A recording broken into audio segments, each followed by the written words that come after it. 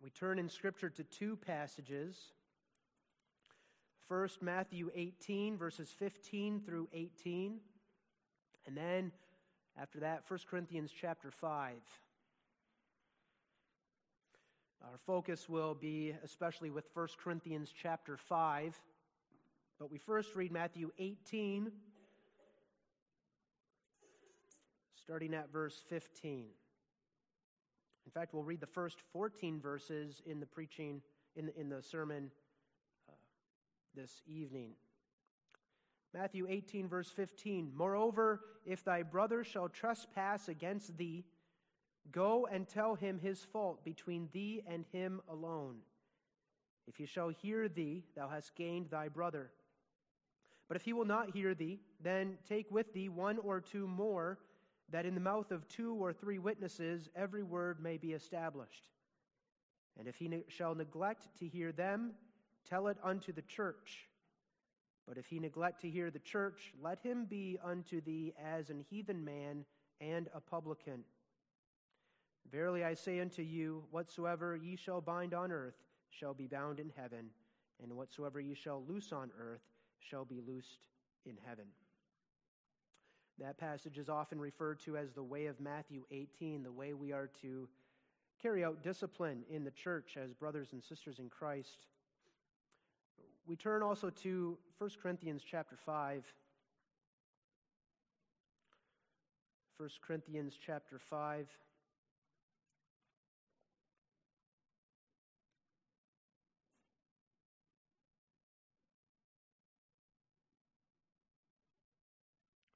It is reported commonly that there is fornication among you, and such fornication as is not so much as named among the Gentiles, that one should have his father's wife. And ye are puffed up, and have not rather mourned, that he that hath done this deed might be taken away from among you. For I verily, as absent in the body, but present in spirit, have judged already, as though I were present, concerning him that hath so done this deed. In the name of our Lord Jesus Christ, when ye are gathered together, and my spirit, with the power of our Lord Jesus Christ, to deliver such an one unto Satan for the destruction of the flesh, that the spirit may be saved in the day of the Lord Jesus. Your glorying is not good. Know ye not that a little leaven leaveneth the whole lump? Purge out, therefore, the old leaven, that ye may be a new lump, as ye are unleavened.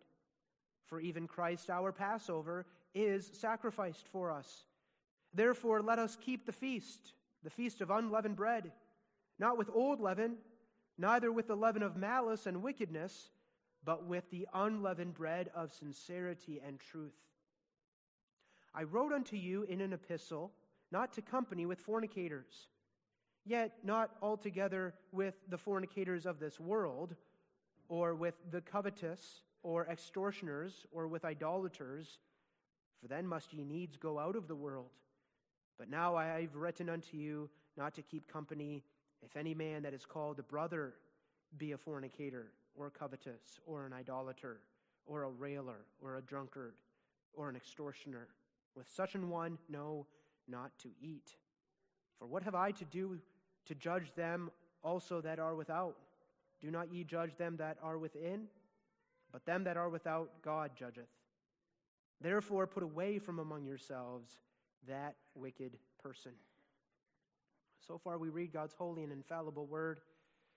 It's on the basis of this passage of Scripture and these passages and many passages that we have the teaching of Lord's Day 31 of the Heidelberg Catechism, found on page 18 in the back of the Psalter. Lord's Day 31.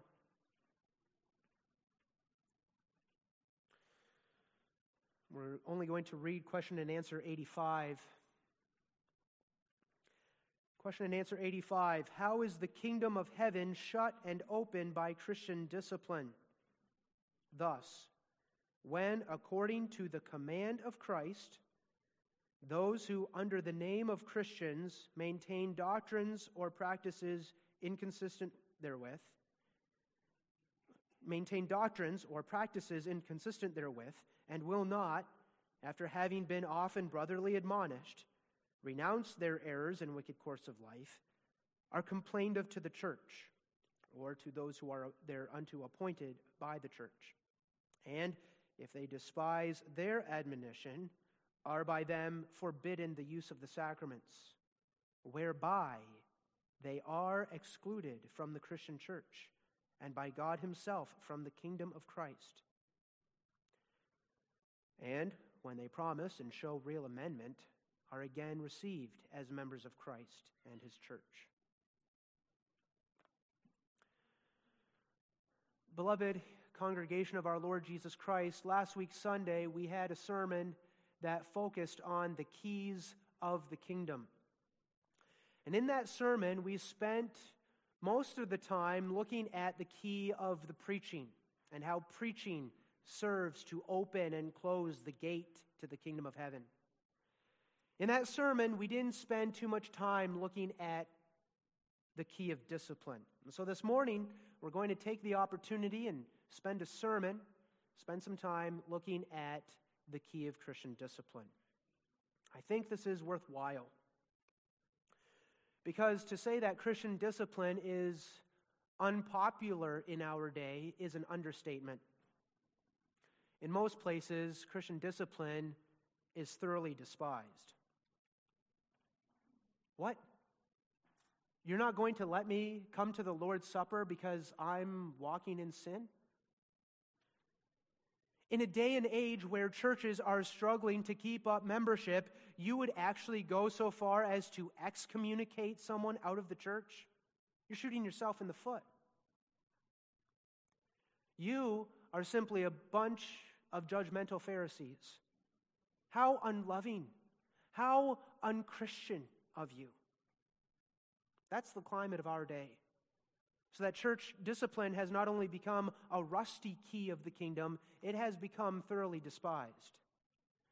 And what is often the case, even in Reformed churches, is that when the elders see the need for discipline, a person quickly asks for his papers, leaves, and starts maybe attending another church where that sin is tolerated, or at least where the elders do not take proper oversight of the members. Even ministers and elders can be tempted sometimes to cringe when they see a matter of discipline coming more and more into focus, and they see and they feel their God-given duty to act. And so the conversation around Christian discipline can often turn into a negative conversation. What we want to do this morning is look at this matter of Christian discipline from a more proper and positive perspective. As we said last week, the keys of the kingdom are used by Jesus for the protection and safety of his church, to keep the citizens of the kingdom safe within the walls of the kingdom. And what we need to see is that a true church of Jesus Christ, especially in our day and age, ought to be jealous over the diligent and faithful exercise of Christian discipline. We ought to be jealous over it, especially as we get closer to the end. The fact is, Jesus Christ commands his church to exercise the keys of the kingdom. That's what's emphasized even in the Catechism right away in Answer 85. Thus, when according to the command of Christ, the King of the church, the Lord of his people, commands his people to exercise discipline. Besides that, we know that Christian discipline is one of the marks of the true church. An essential ingredient of a true church and a healthy church is the faithful exercise of Christian discipline. And besides that, we as Christians want to experience more and more the unity and love of Jesus Christ in the midst of the church. And Christian discipline is a very tangible way in which Christ facilitates that experience of love and unity in the church. Just listen to these verses. Revelation 3, verse 19. As many as I love, I rebuke and chasten. Hebrews 12, 6 and 7. For whom the Lord loveth, he chasteneth, and scourgeth every son whom he receiveth. If ye endure chastening, God dealeth with you as with sons. For what son is he whom the Father chasteneth not? And then Proverbs 27, verses 5 and 6, put it this way: open rebuke is better than secret love. Faithful are the wounds of a friend, but the kisses of an enemy are deceitful. So a Reformed believer is jealous over the faithful exercise of Christian discipline. A Reformed church is jealous over the faithful exercise of Christian discipline. And this sermon this morning is intended to cultivate that jealousy among us more and more. We take as our theme, exercising Christian discipline. We look at that theme under 3 points. First, we see that it's done out of humility and love. Second, we see that it's done by the entire congregation. And third, we see that it is done with hope. In 1 Corinthians 5, that's where our focus is going to be, especially this morning. In 1 Corinthians 5, we come across a very grievous issue. We read that there was a man who was having a sexual relationship with his father's wife, with his own stepmother. Verse 1, it is reported commonly that there is fornication among you, and such fornication as is not so much as named among the Gentiles, that one should have his father's wife. From that language, his father's wife would seem to indicate that this woman is not the man's own biological mother, but she was his stepmother. Either the father's first wife had died, or maybe the father had divorced his wife. Either way, this man was committing not just fornication, but he was committing the sin of incest. This was a gross and offensive sin. Such activity is not only forbidden under God's law, but it was forbidden even under Roman law. As Paul says, it was a sin that's not so much as mentioned among the Gentiles. And what was especially offensive is that this was not just a one-time event, but this was an ongoing activity. The language makes that clear. This man, who was a member in good standing in the church at Corinth, continued to be sexually involved with his father's wife, and the church knew about it and was openly tolerating it. In verse 2 we read, "And ye are puffed up, and have not rather mourned that he hath done this deed, might be taken away from among you." You are puffed up. You are proud. You have become arrogant. As you might know, the church at Corinth struggled with that. The church was a very proud and arrogant church. Already up to this point in the letter, Paul has to speak against their arrogancy numerous times. And now here he does it again. Your pride shows itself in yet another offensive way. You openly tolerate a man in your church who's walking impenitently in sin. And in fact, not only do you tolerate it, but you boast about it. That's verse 6. Your glorying is not good. They were boasting, they were glorying in the fact that they could have this man in their church. That's how spiritually mature they were, so they thought. That we're so spiritually mature, so dignified, that we can tolerate this man in our midst. But what does Paul say? Paul says, "And ye are puffed up, and have not rather mourned, that he that hath done this deed might be taken away from among you." You should have been mourning, Paul says, and in your mourning, you should have been exercising Christian discipline and put this man out of your midst. But you didn't, because you're puffed up. Now, congregation, let's pause there for a moment and notice what Paul is saying. What he says is significant because he's pointing out that the reason they failed to exercise discipline in the church at Corinth was because there was too much pride. There was a lack of humility, a lack of love, and too much pride. And that's very important for us to see because the attitude of many today is just the opposite. The attitude of many is this: we don't exercise discipline because we're too humble to exercise discipline. That's the excuse churches give for why they don't do discipline, because from their own point of view, they're too humble, and they boast in their humility. We're not going to judge another man. After all, who are we to judge? We're all sinners too, aren't we? We're so humble that we could never carry out discipline the way that you do in our church, the way you carry out discipline in yours. And then when another church does carry out discipline, that church is characterized as proud, judgmental, and holier than thou. Humility is said to be the reason the church will tolerate impenitent members walking in sin. And in 1 Corinthians 5, the apostle says, no, it's the exact opposite. You won't do discipline because you are proud. If you had truly been humble, if you hadn't been so puffed up, you would have mourned. And you would have been humble enough to call sin for what it is. You would have owned up to the presence of sin in your midst, and you would have mourned to the point where you would have forced yourself to put this man, whom you love as a brother, out of your midst. Instead of coddling him, instead of approving his behavior, instead of having meals with him, instead of boasting in your own spiritual maturity, you should have humbled yourself. Acknowledge this gross and offensive sin for what it is and put it out from among you.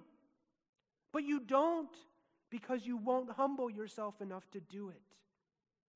If the people actually had grief over their sin, they would have dealt with the sin properly.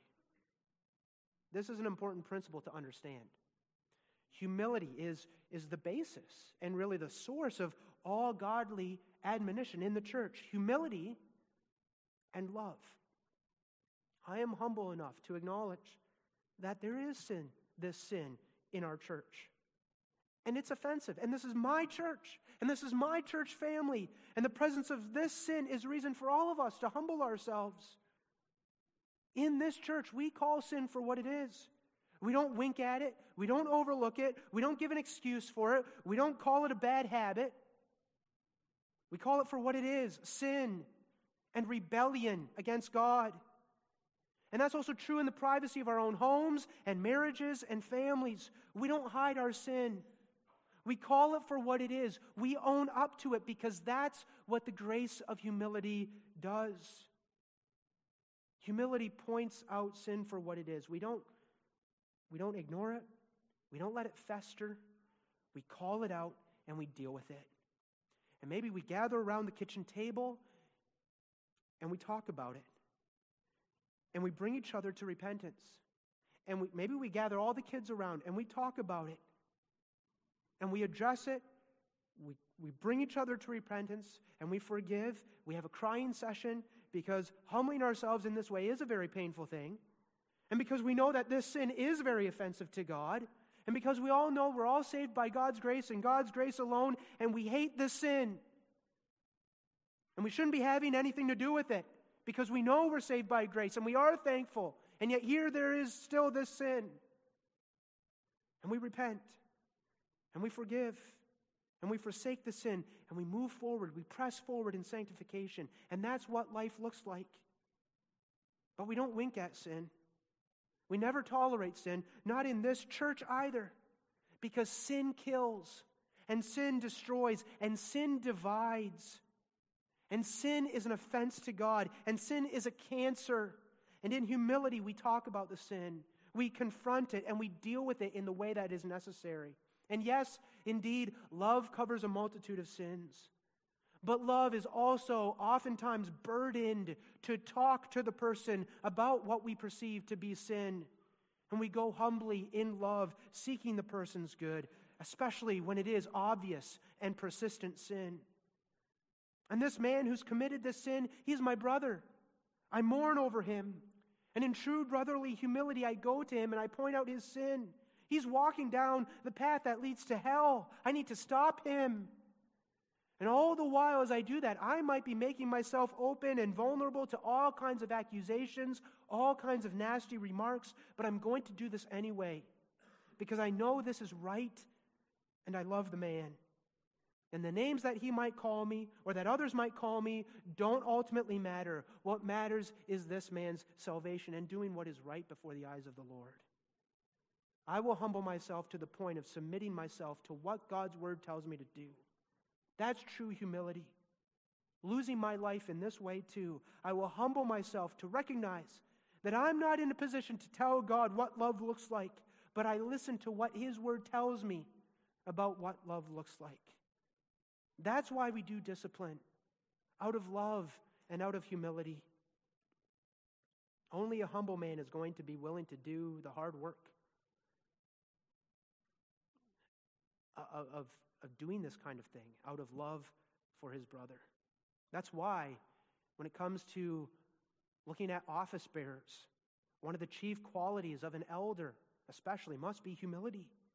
Because if a group of men are going to bother to do church discipline, they must above all have the humility to submit to God's word and have the humility to give themselves over for the good of their brother or sister in Christ in the church and carry out discipline, no matter how many people might judge them uncharitably.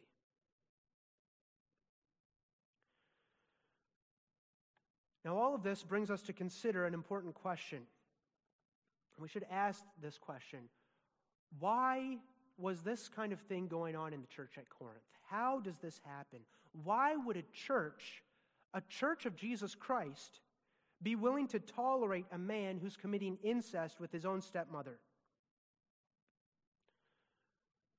Well, as we know, the reason that we do things is not, first of all, because of practice, but it's because of doctrine. Lying under a wicked practice, a wicked way of doing things, there is a wicked doctrine, a wicked way of thinking, and there are heart issues that explain why we do what we do. The church at Corinth tolerated this wicked sin in their midst because they had bad doctrine. Practice is always rooted in doctrine. Maybe they had a perverted view of love. They did. That was 1 Corinthians 13, that chapter on love. That's really the center of this whole book. You've got a wrong view of love. But probably the doctrine that they were embracing was also this: let us sin that grace may abound. We have freedom in Christ. We are spiritually mature. The church at Corinth, they had so many spiritual gifts. They had knowledge. They boasted in their knowledge. And so they said, we're no longer under the Old Testament laws, and therefore we are so mature that we can tolerate sin. After all of this will only magnify God's grace. It seems like that was the problem in the church at Corinth. And we know from other letters that this was a problem in the New Testament church. Paul deals with it in the book of Romans. Paul deals with it again in the book of Galatians. Jesus deals with it in his letters to the 7 churches of Asia Minor in Revelation 2 and 3. It's this kind of teaching that acts like a cancer in churches today. Sin as you please, because God will forgive you anyway. God loves you. We are mature enough that we know that all who are truly God's people will never lose their salvation. Therefore, you can walk in sin. Your salvation is secure. No. God's people must be a holy people. Notice what Paul says in verse 6. Your glorying is not good. Know ye not that a little leaven leaveneth the whole lump? And what Paul is making reference there to is to the Feast of Unleavened Bread. The Feast of Unleavened Bread was the feast that immediately followed the Feast of Passover. And you know what the Passover feast was. The lamb that was slain, and the blood was sprinkled, and the lamb was eaten, the Passover meal. Well, the day after the Passover feast, you had 7 days of more feasting, and that was the Feast of Unleavened Bread. And the Feast of Unleavened Bread was the feast in which the Israelites had to get rid of all the leaven, all the yeast in their homes. They must not have any yeast in their house for the duration of those 7 days of the feast. And that yeast, that leaven, was a picture of sin. And just the idea was that just as they had to get rid of all the yeast in their house, in their homes, so they had to get rid of all their sin. They had to put those sins away and forsake them. And they had to do that because that's the proper response to the Feast of Passover. The Feast of Passover comes first, and the Feast of Passover tells them how Jesus is the Lamb who died for their sins. And they're saved through the blood of the Lamb. And now the Feast of Unleavened Bread comes and tells them that this is now how you need to live. Live without any sin. Be a holy people. And that's what Paul's communicating to the saints at Corinth here in the middle of chapter 5. Jesus, our Passover, has been sacrificed for us. Therefore, we should now no longer live in sin. We must put away sin from us. Keep the Feast of Unleavened Bread, not just for a week, but keep the feast your whole life long. And the point is, get this sin out of you. Don't you know how yeast works? A little leaven leavens the whole lump. One sin in the church, if it is allowed to grow, will spread and it will infect the rest of the church.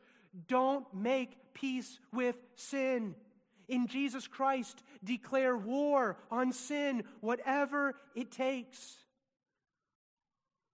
And that applies to the church. That applies also to us in our personal lives. Because sometimes we can fall into the same way of thinking that the church at Corinth was falling into. I can tolerate sin. I can tolerate at least this sin in my life because after all, I know it's sin. I know it's sin. And I know my sins are forgiven in Christ. So I can tolerate this sin, you see, because I'm spiritually mature enough to handle it. Let us sin, that grace may abound. How I sin in my own personal life is my own personal private business. It's not the church's business. The church is simply there to tell me that Jesus loves me. And so I fornicate once again. I look at pornography once again. I look at this smut on the TV screen once again. I treat my wife shamefully once again because I can handle it. And I know I'm a Christian. You know what we're doing when we have that kind of attitude?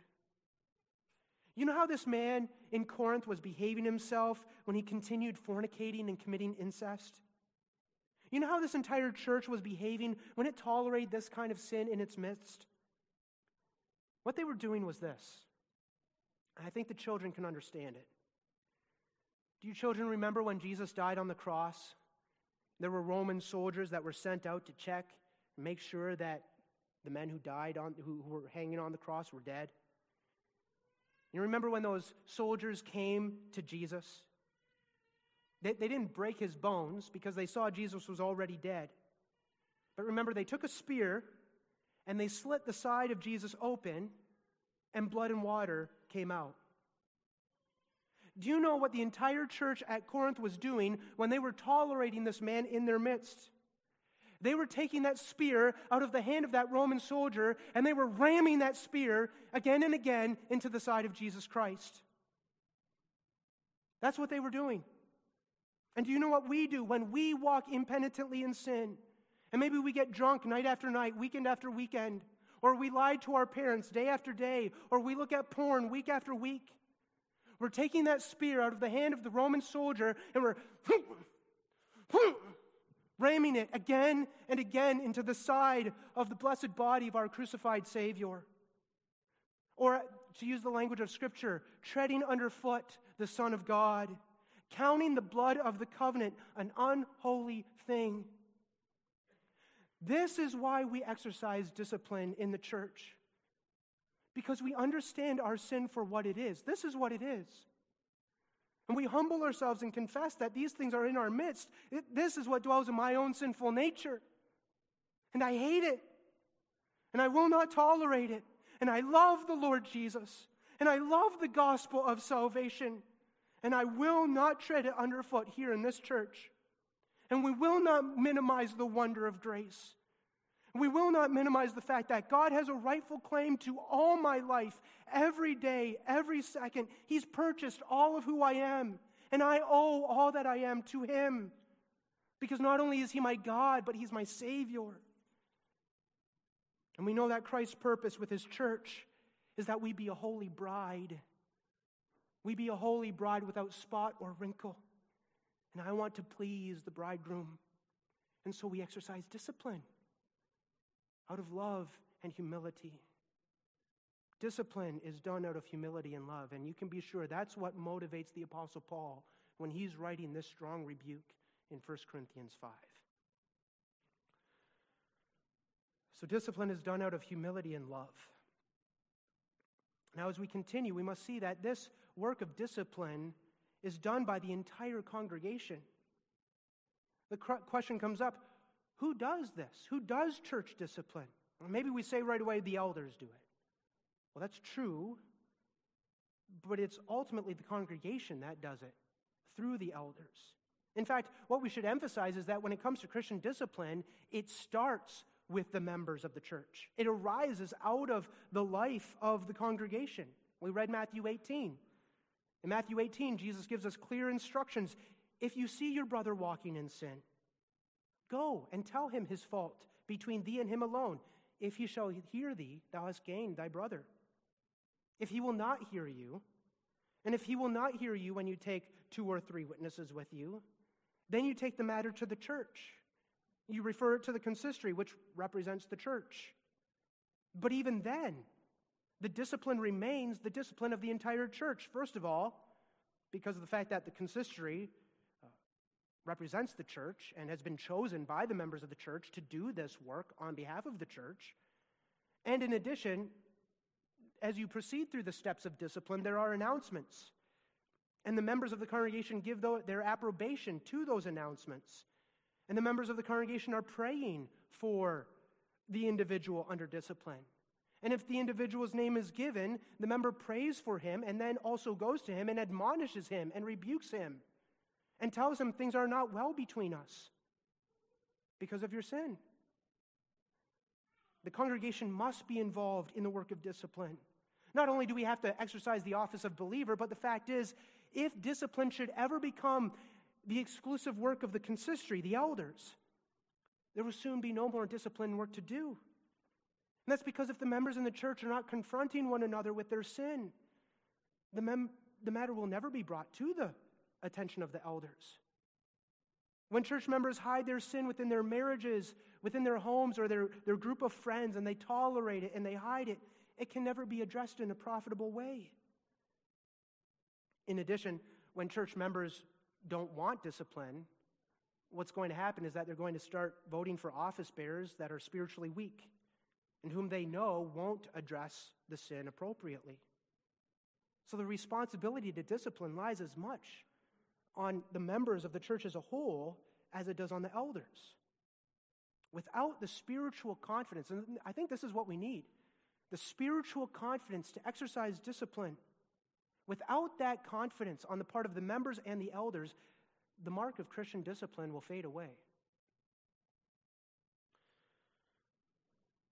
That the congregation needs to be involved in the discipline of the members, of individual members in the church, is demonstrated by 1 Corinthians 5. Notice verse 4, 1 Corinthians 5, verse 4.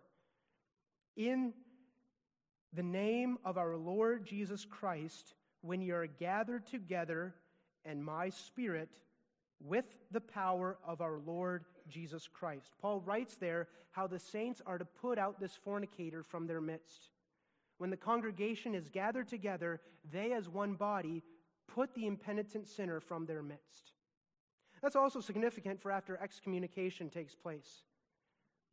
After excommunication takes place, and even to use the language of the Catechism, when it talks about how an individual might be forbidden the use of the sacraments, already then they are excluded from the Christian church and by God himself from the kingdom of Christ.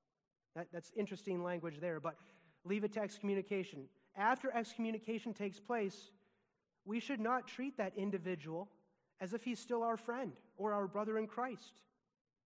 Even while under discipline, we don't interact with him or her as if everything is hunky-dory. The man who asks for his membership papers while he's under discipline and who breaks his vows, that man may not be treated as if he's still our friend or our brother in Christ. Oh yes, we must be kind to him. We must not be rude, but we must not have any company with him so that he might be ashamed and he might feel the full consequences of his sins. We admonish him in love as a brother, but we don't have table fellowship with that man.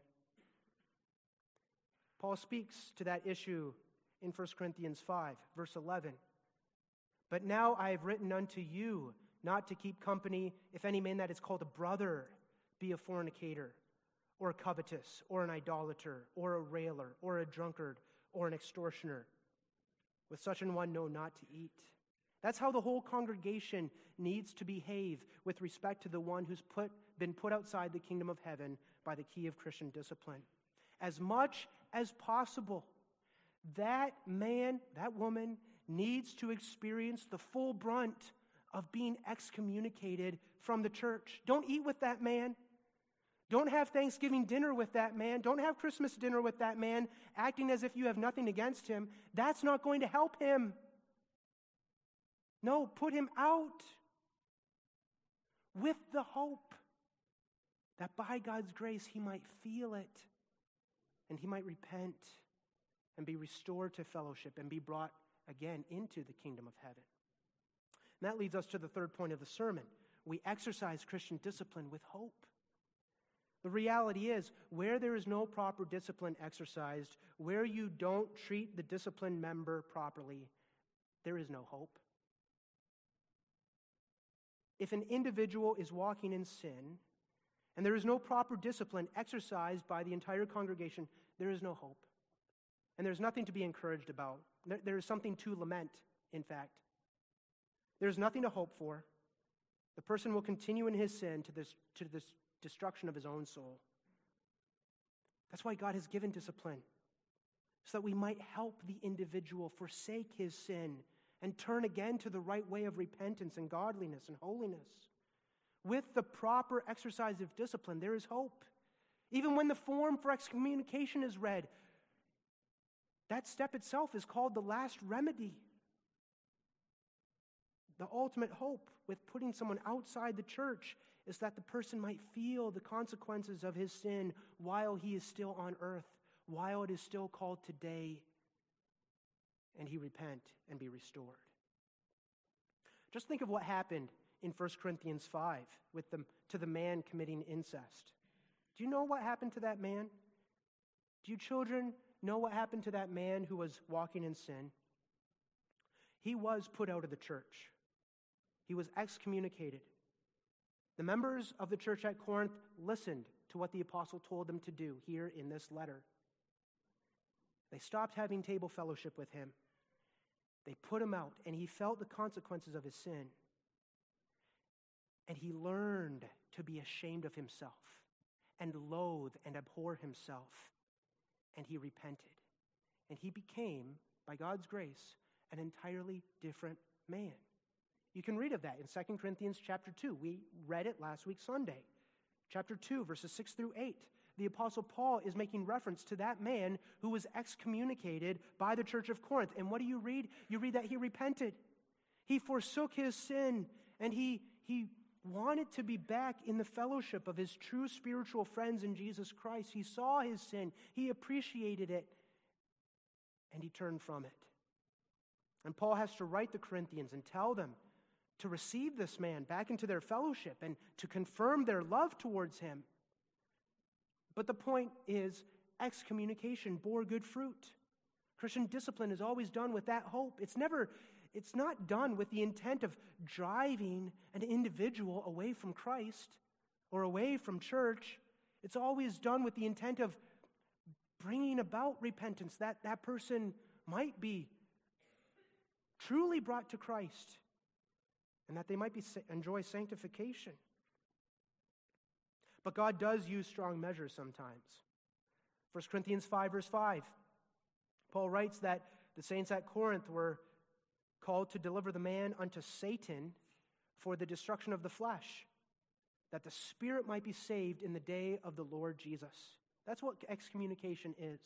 A man is delivered over unto Satan for the destruction of the flesh. A man is delivered over to Satan so that through Satan's work upon that man, having his way with that man, the man in the end is sanctified. Because Satan is a means, a tool in God's hand. But congregation, that's not the pleasant way of being sanctified. That's when a man's entire flesh is destroyed. His earthly life is destroyed. Maybe he goes into drugs and alcohol. Maybe because of sexual sin, he ruins his whole marriage and family. Maybe he loses all his wealth. Maybe he's put in jail for the rest of his life. But in one way or another, he is completely reduced to nothing. Until finally, if there is some spiritual life in him, only that spiritual life is left. He's brought to rock bottom, so that the only place he can look up, or he can look, is up. And that's sometimes how God is pleased to save his people. I think of Manasseh. 50 years of abhorrent wickedness, thrown in prison, and there he was reduced to nothing. And the Lord used that to change his heart. I've heard it before. And this is kind of a sad story, but it's reason for rejoicing. A man born and raised in a Christian home started walking in sin. This is a story I remember hearing, and I have met the man. He was excommunicated out of the church, and he continued walking in all kinds of filth and sexual sin until one day he upset the wrong people, and he got his head smashed in. Quite literally, he got his head smashed in, and they left him for dead. But he survived. And he literally needed all kinds of reconstructive surgery on his face. He was hospitalized for weeks. But he was brought so low, his flesh was so destroyed, that he was forced to stop and think about how he was living. And he knew what he needed to do. He needed to repent and turn to the way of obeying the Lord Jesus. And he did, by God's grace. Sometimes the Lord uses those strong measures. Sometimes stubborn sheep have to have their legs broken by the shepherd before they learn to stop walking away from the flock. That's what happens with sheep sometimes. Their legs are broken. But it's better to have your legs broken. And it's better to have your head smashed in. And it's better to have your eye plucked out or your hand cut off than to have your soul perish in hell. For God's people, when church discipline is exercised, there's always hope.